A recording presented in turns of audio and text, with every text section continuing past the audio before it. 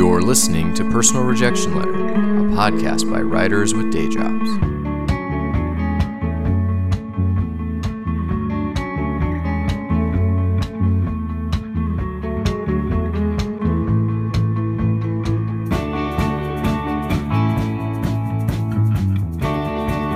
I'm Kelly Daniels. Welcome to the podcast. I'm Dan Libman. Thank you for welcoming me. How are you? I'm good. Yeah. You know how good I am. I told you right before I hit record how good I'm feeling.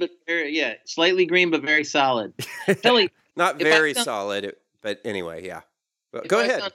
I'm broadcasting from a new location, as you could tell from the sound of my voice. It's my office on the campus of Northern Illinois University. Go Huskies! Right on, man. That is really exciting. Do you have a window? Or are you looking out on, students walking about?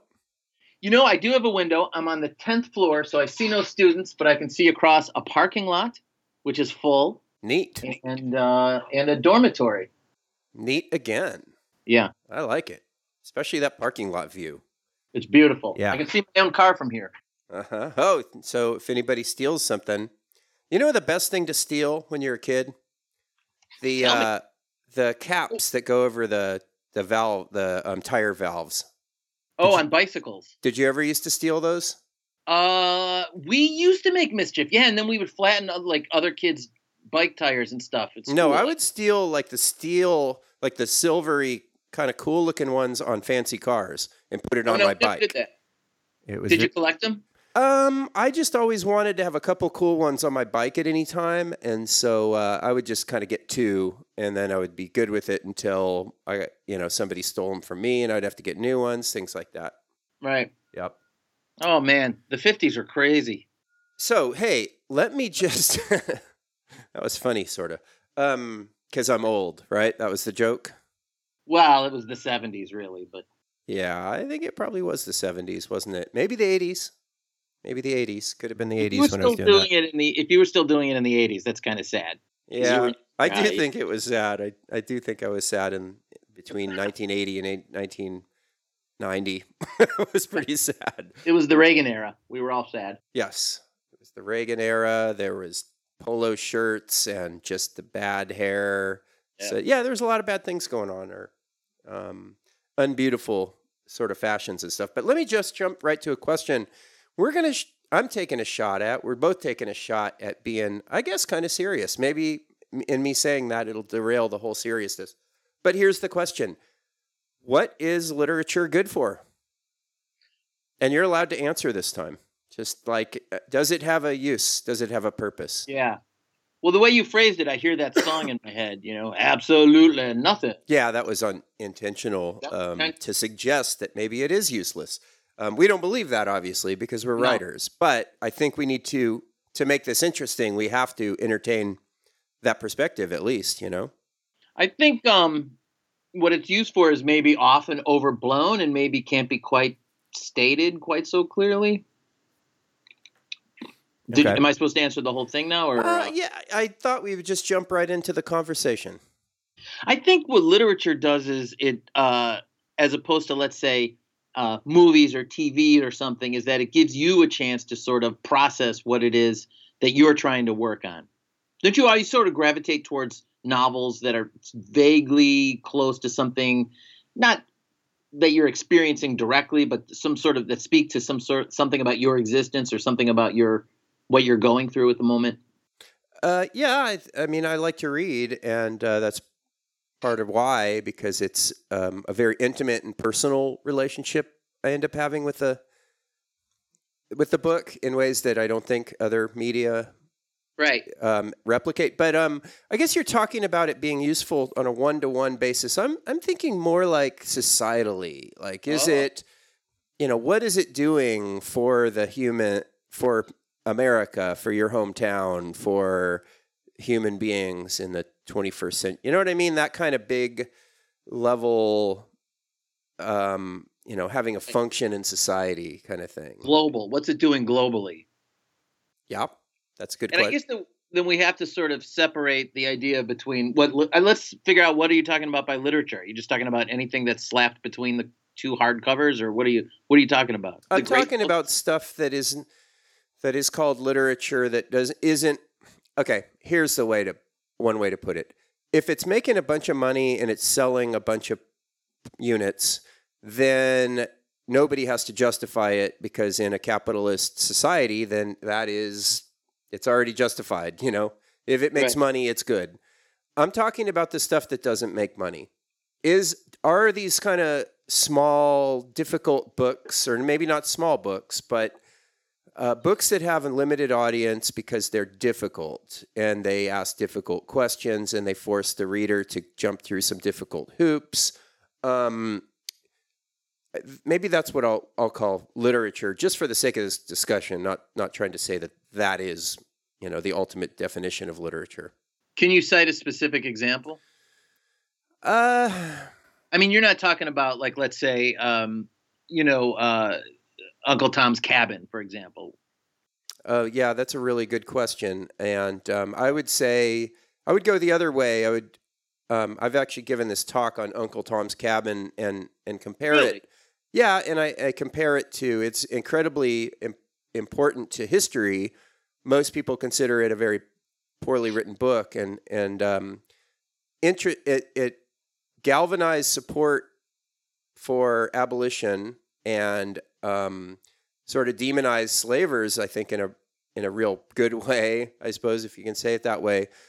But it also gave rise to all kinds of stereotypes, because it relied on stereotypes to make its really kind of ham-fisted point. So there's that. I compare that to that book to the work of Stephen Crane, who was writing around the same time, roughly.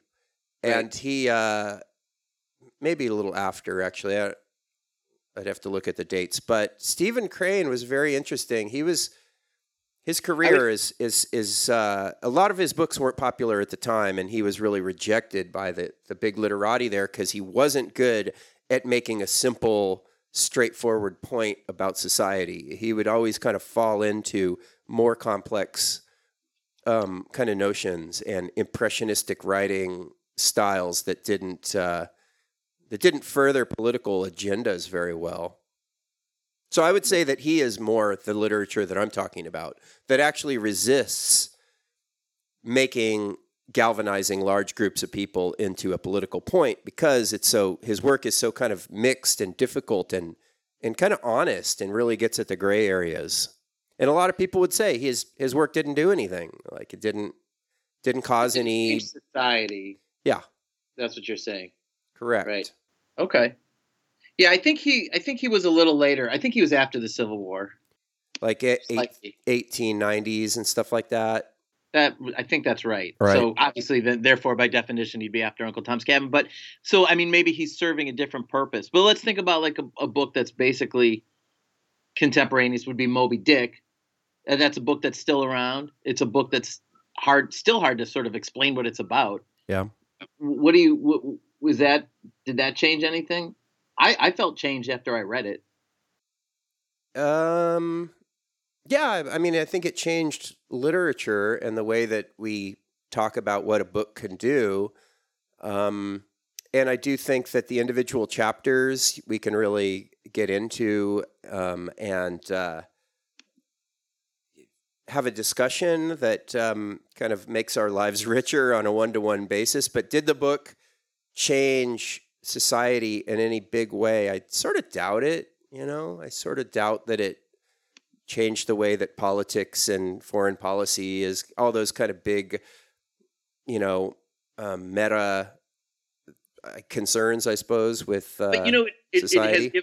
It's sort of given us sort of allegorical structure to when we describe a Captain Ahab, we know exactly what we're talking about. It's hard to imagine what a political discussion would be like without the phrase, like so-and-so's big white whale, something along those lines. So maybe it's by giving us a prism to look through. It's contributed. Yeah, giving us language to use. Others have said, I heard Wendell Berry once say that literature is there to revitalize language, and that the writer must always be on guard against falling into cliches and group speak.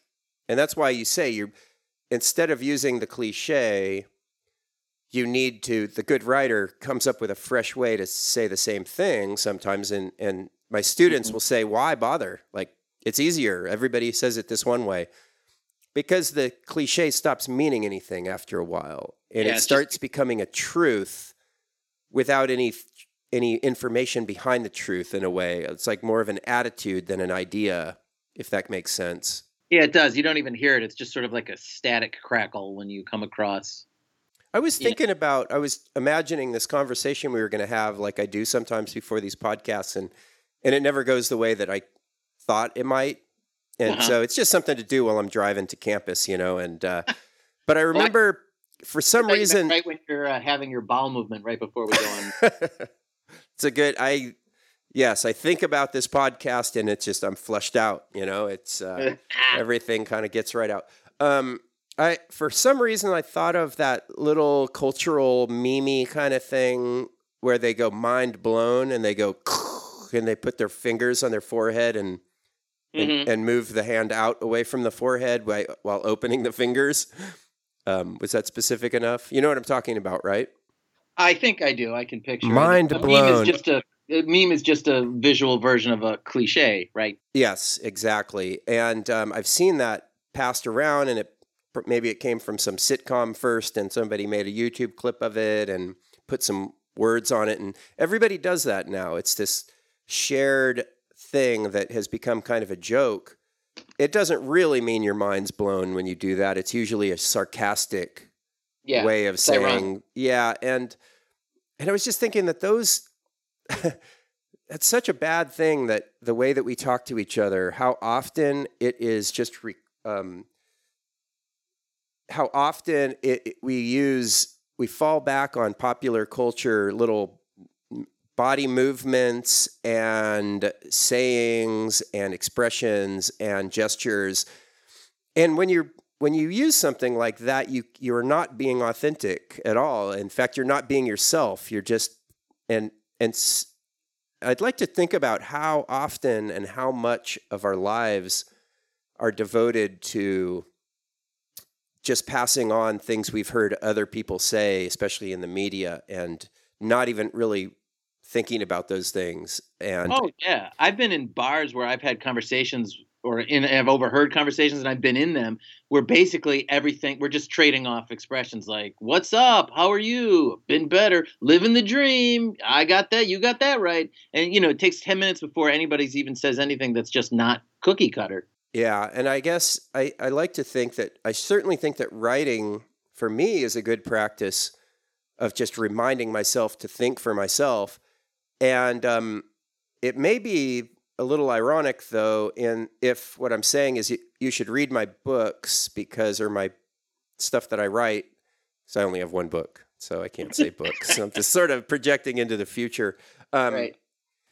That was the saddest moment on this podcast today. Well, I know. It was sad. It was having to admit that I wasn't the author that I was kind of imagining myself to be for a second behind this microphone. But just I'm asking other people to listen to my ideas. But I do like to think that in reading literature, difficult material is very different from watching The Big Bang Theory, where literature isn't meant to come up with a bunch of little cultural memes that everybody imitates. Instead, I think it causes people or allows people to look through a lens they've never looked through before, and seeing the world in a fresh way. And the more books you read, the more lenses you've looked through, and I think it just makes you, on an individual basis, it makes people have richer lives, I suppose, and makes them better thinkers and all that kind of stuff. Well, that's where I started as an approach to the topic. It never occurred to me that you were talking about a more global perspective of literature. But I can tell you that personally, I've been significantly changed by several books. Yeah. I guess the whole global thing is I'm trying to think like, let's say, for the lack of a better word, a Republican. What the hell is good for that? Like a Republican whose son wants to major in creative writing and the father, just making this all male, I suppose. And And the father is just like, absolutely not. No kid of mine is going to major in creative writing unless you double major in business. And that's the negotiate. We get a lot of that here at the college. Yeah, but that's also a stereotype. I'm sure there's plenty of Republicans who appreciate the arts. Yes, I think that's right. But nevertheless, let's go from not a stereotype, but let's go from a typical conservative talking point position. Like, you know, okay. And I'm not talking stereotypes. I'm talking policy. Look through the House of Representatives and see how many people take stands against supporting. I guess I'm slowly getting into another question about public policy. And I guess we might as well go there. I was thinking of saving that to the end. But should literature be supported, the kind of literature that isn't making money, should it be supported with taxpayer money? Yeah. That's something I've thought about a lot. I don't really think about it in terms of books because I see so few books being supported by taxpayer money. But what about like art galleries and stuff like that? I mean, you could make the same argument. Government supported art just as a concept sort of makes me nervous. On the other hand, I don't think it can survive without. Well, National Endowment of the Arts grants go to writers. And so those are like $50,000 at a time to go so that somebody can take a year off of their academic job and write a book. And so that's direct money. What? Not this writer. No, I did many times. I've never applied, and yet I still feel slighted for not having been given one, you know. Right. There's a friend of mine, I'm writing a little letter of recommendation, who's applying for a $5,000 artist grant for his state. And it's a state that really supports the arts in ways that most don't. Minnesota. Yes, good job. And there is, and actually a lot of the small presses that we would like to get our books into, books plural, the ones that aren't published, get money from taxpayers, National Endowment of the Arts, and probably some other. So there is money going to writers, and it isn't finding their way into our pockets. But I suspect a lot of literary journals get some support from various public monies. I love how accountants say monies. Where's the monies? I want to those guys. Somehow it's easier to look at like a piece of public art and then see that plaque on the bottom that says this was funded by a grant from the Big Bottom Fund, and it's harder to find it on books, I guess. The Big Bottom Fund? Well, I'm sure that fund exists. It's about big bottoms? I think you've withdrawn from there a number of times. Yeah. Good. I like that fund. I was thinking of a rich person. Don't they all have big bottoms? Probably. Nah. These days, the rich people get the liposuction. Yeah, you're probably their bottoms right. They're big, but big and shapely. Yeah. Okay. Maybe it's grant from the Big Shapely Bottom Fund. Yes. Excellent. Haunch. The big, shapely, the muscular haunch fund. I'd like to hear that on NPR, brought to you by the Big Shapely Bottom Fund, shaping bottoms since 1920. You know what? If we get super rich, we can make that fund and we can give it to NPR, and they'll have to say that. They'll have to say it, yeah. Because they're not going to say no to the money. You can count on NPR for not saying no to the money. Yep. Well, who would? Hey, but back to the question. I mean, okay, first off, we have to concede. There's not the percentage of public money going to fund literature is infinitesimal compared to what, the amount of money that's out there, right? For sure. Yep. But the theory of the thing, the idea of the thing, does the public have an interest, the common man, the common woman, in having literature out there that isn't necessarily market driven? Yeah. I'm going to assume you're actually asking. I think I understand the argument, but I'm not 100% sure I like it. I like the idea. I'm not sure that I would want my taxes going towards some horrible art that isn't. I mean, you and I know a lot of, let's say, not financially successful artists, and they're doing okay. They have to have other jobs, and they're getting their work out there, people who are interested. What is the difference between that and having some sort of big government money infusion? And then at what point, let's under this particular government, are they going to start saying, well, you can't write about this, you only have to write about that? You got to call concentration camps, Holocaust centers, you got to use their language. Yeah. I'm not sure I see in a beautiful world how it would be beneficial, but boy, we're sure not living in that world. Yeah, and it doesn't matter what the problem comes up that the art is funded. What it funds is not what necessarily I want to read. And there's no way that they can get it to where everybody, okay, here is a universally agreed upon piece of art that we're going to fund, that every single person in the United States that pays taxes loves this. Yeah. And so once you realize that's impossible, you have to say, okay, we're going to try to fund a wide variety of types of art, but who gets to decide? And somebody's going to be left out. It's never going to be a fair process. So yeah, I personally don't mind some of my tax money going to just, throw money around randomly, even if it's funds a bunch of books that I think are completely lame and the wrong people seem to get the awards and whatever, I mean, I don't think it's a bad thing. And I don't trust the marketplace, and I don't trust the government programs to make good art. I don't trust either one of them. I guess what I trust is the individual artist who busts her ass and makes stuff, the kind of person that we're talking to in this program, who's writers with day jobs that are going to keep chasing their vision, like just those kind of people that there's that guy that died and they found this amazing sculpture in his barn that's in the Smithsonian now, but he was just some regular guy, some auto mechanic or something, who spent all his time like making this thing out of like tin cans and stuff. And it's this beautiful, like it's the cover of one of Dennis Johnson's books. You know what I'm talking about? No. It's this giant thing. It's this big, kind of like 30 feet wide by 20 feet tall, intricately created. And it's got this long title, the something throne, the third thrones, blah, blah, blah, blah, blah, blah, blah.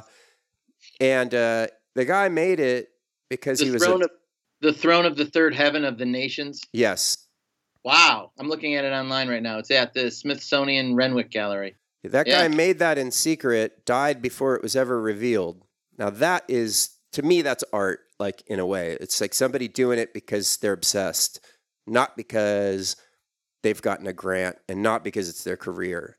Right. And I don't know that the marketplace or government funding addresses that. And so I think the real art will make it somehow. And but I don't mind some of my money going to that. I mean, it goes to a lot of worse things, put it that way. I guess you're right. Yeah. I mean, I'd rather have the works, whatever that, the WP photographs that Lang took and stuff like that in the 1920s than a new drone being built or something like that. I agree with you, but yeah, by definition, sort of like you're just not going to get the best art when it's sort of suckling. I want some more Dale Chihuly. You cut off my great phrase. Oh, I'm sorry. I said suckling the government teat. Oh, that's a good phrase. That's actually kind of verging on a cliche that we said we don't like. I've heard that before. I've never heard it before. I have. I've heard it. I've seen it. There's a meme. I'm going to Google it. Suckling at the government teat. Yeah, you're right. 50,000 in one. Yeah, you're right. I retract it. Gabe, cut that out.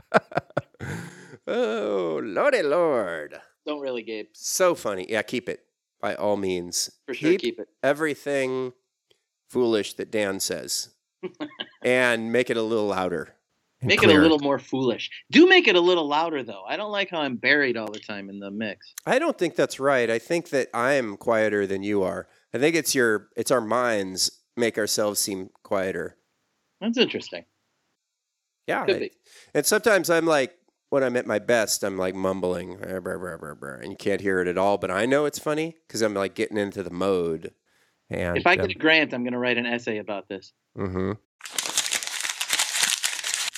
What's your revision, man? My revision is a little bit self-serving, and I almost didn't say it because I don't want to say something good about me again.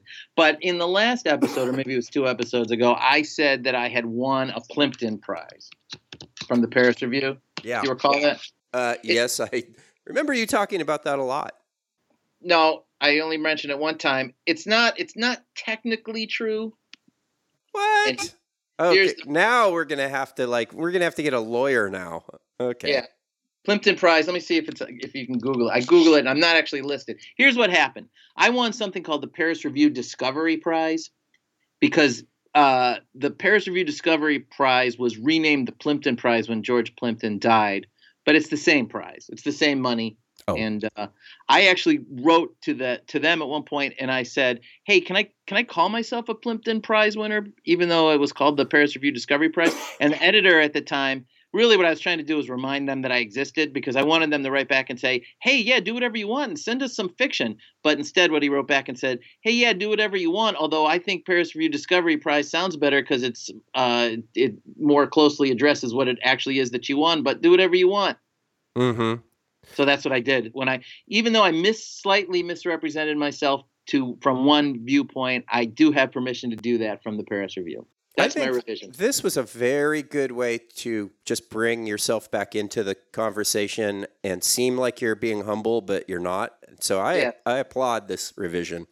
Thank you. And I think and I applaud your attempt to get their attention, and in some kind of a sick way, I applaud the editor for just not even going there. And, so I think everybody was sort of playing their cards pretty well. And, what happened happened. If he had a rubber stamp that said, "Do whatever the fuck you want," he just would have hit it once and mailed it off. But yeah. What's yours? Mine is last episode that I listened to, the Shaban episode. It started with a topic that we probably should have cut out, but it was about urinating. And I missed the opportunity to say micturate. And I just wish I could go back and say micturate instead of pee, like peeing. That's like sort of childish and sort of gross. And so micturate has a little bit of there's the sciencey thing, but also the Big Lebowski. The Big Lebowski says angle. Yeah, I think it actually just means spilling water. I think it's not micturate. No, it means pee. So. All right, I'm going to look it up. Well, my information comes from a biology professor. It means urinate. So you're wrong. So anyway, that's my revision. Let me get back to the question then, unless you want to talk about micturating some more. I want to tell you, I did come across it in a book once. It was in Norman Mailer's book, Armies of the Night. And he says he micturated on his shoe in one scene. And that's the only other than Lebowski, that's the only other place I've read it. Well, biologists say micturate sometimes. I'm sure they do. I can tell you that. When they're peeing.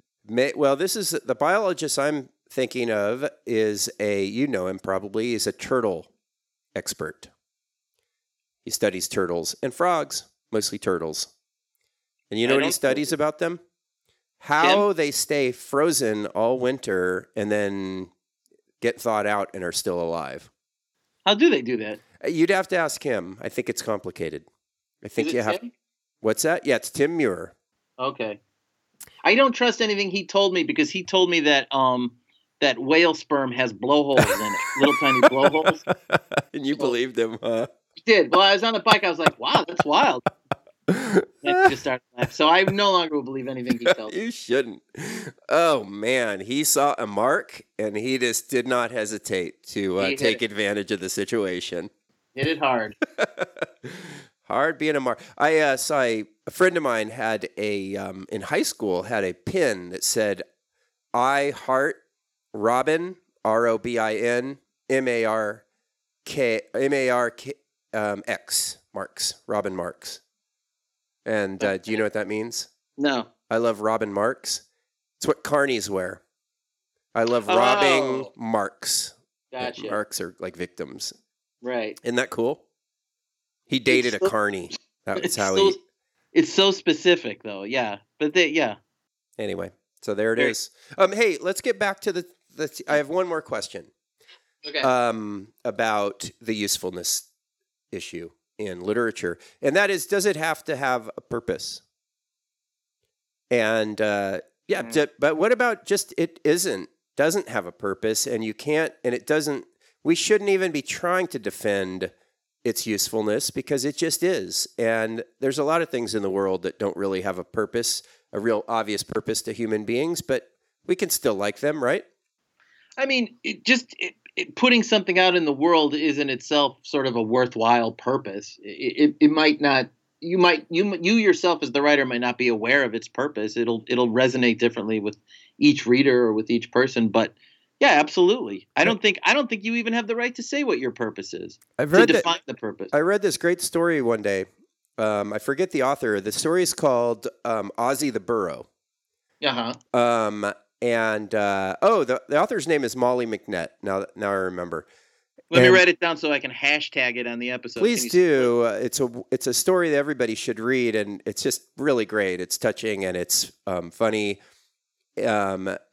But the narrator, who you love and who's a kind of uneducated but very smart and in her own way articulate person, is talking about this burro that she names Ozzy, and her father, who's deceased in the story, and kind of letting her live her life finally, this bad father she had. Always said that she always wanted a burro, and he always said they're worthless. And she just said, well, maybe they don't need to have a purpose. Maybe just the fact that they're pretty to look at and that their noses are soft. That's why she wanted the burro, and that justifies their purpose. So, I think literature is, at the very least, they're pretty things. And and that's even kind of an insulting way to talk about literature, or even would suggest doesn't have literary quality. But I'm okay with just pretty things being out there, and I wouldn't want them to go away, even if you can't find any other use for them. I agree with you, and for what it's worth, I happen to know that Molly is one of our most steadfast listeners. When you started talking about having a use beyond just, being something nice to look at, I thought of Ozzy the Burro too, but I thought it would be too self-serving to mention my wife's story, so I didn't mention it. So I'm glad you did. But that's funny that we both thought of that as an example. It just shows you how memorable that line is. I think you're trying to kind of angle because because your wife probably likes me more than she likes you right now, and And hey, man, I'm sorry. I didn't mean I'm not trying to get in the way of your marriage or anything, but too late. Yeah. No, I just think upstaging somebody is a really funny thing to do. And whenever I make an overture now in the bedroom, she says, "You let Kelly make fun of you too much. I'm going to bed." That is. I'm sorry. I really am sorry if that's true. I don't. And then it gets wild. Oh, okay, good. You guys, it goes into some role-playing games of humiliation and stuff. That's good. Gabe, I know you're going to cut that out, but don't. Leave it right in there. Anyway, that's all my notes on this subject. Okay. What about, you got anything else you want to say about the usefulness? I'm going to name 3 books without commentary that changed my life, utterly changed my life, changed the way I look at life, and changed the way I think about my own existence on the planet. They are Ulysses. I'm embarrassed to say them because they're cliche books, but Ulysses, the James Joyce book. Have you ever heard of it? No. Ulysses, I believe, is Homer, right? There is one called that.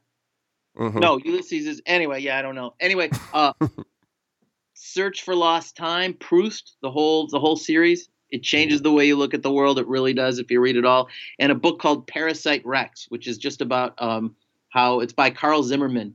It's just about how parasites, really, we're just here at the pleasure of the parasites and not vice versa. Really changed the way I looked at stuff. There you go. Proof. And yeah, I think that's the underlying thing, is that they can utterly change people's lives on one individual basis, and it isn't worth trying to quantify because its value is so obvious to anybody who just doesn't need to kind of put it into like a graph or a chart or numbers. And holy shit, I think this is the first episode where we answered a question. Hey. Good. Hey, I want to call the final segment RWT. Reading, Writing, Teaching. Okay. You good with that? So we don't have to keep kind of awkwardly trying to. So, RWT.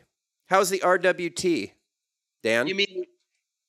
I think every time you say it, we should say, and that stands for reading, writing. Yeah, the RWT is awesome. The T in particular is never better this week because it's finals week. Well, today was Friday as we record this. It's the last day of the regular semester, and then we have finals, and that is when the shoe is on the other foot. I finally have the upper hand with these young people, and I'm just thrilled. So I'm in a really good mood on campus. Now they want to be my friend and not vice versa. Woo! How's WRT-ing? I was invited to be to start up a writers group. You know what I mean? Like a group of people. Well, you don't live in town. Somebody who is an editor at the local paper, like a managing editor kind of person, and really smart and good writer. And a guy who was doing an adjunct thing, and now he's getting into like coding computers for video games, and he's one of those guys with a PhD that's going back to community college to get a coding certificate, and the sign of the times. He's going to be a big success, but he writes sci-fi, and she has this great story collection. She's getting what is that called? Low distance learning, not distance learning, but low res MFA at Goddard, I think. Autumn Phillips and Rob. I don't remember Rob's last name right now, so sorry about that, Rob.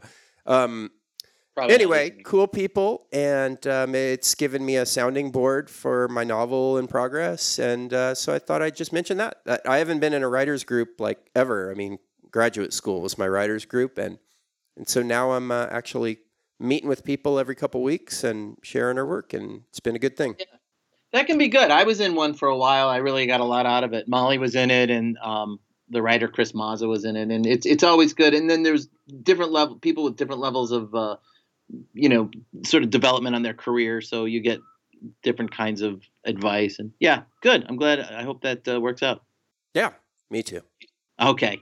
God bless, Kelly. Yeah, well, hey, that exit music is just kicking in, and that kind of surf rock twang, and so that means we're going to just kind of say goodbye, right? Here comes Gabe. Gabe is coming and talking about, things. Anyway, see you guys. Thanks for listening. Special thanks to Augustana College and WOG Student Radio. Gabe Tucker is our audio engineer, and Sub-Atlantic provides the theme music. You can reach Dan and Kelly on Facebook. We always welcome comments, critiques, suggestions, and especially praise. Follow the podcast on Twitter and Instagram. If you like what you hear, do a podcast a solid and leave a review on iTunes. See you next time.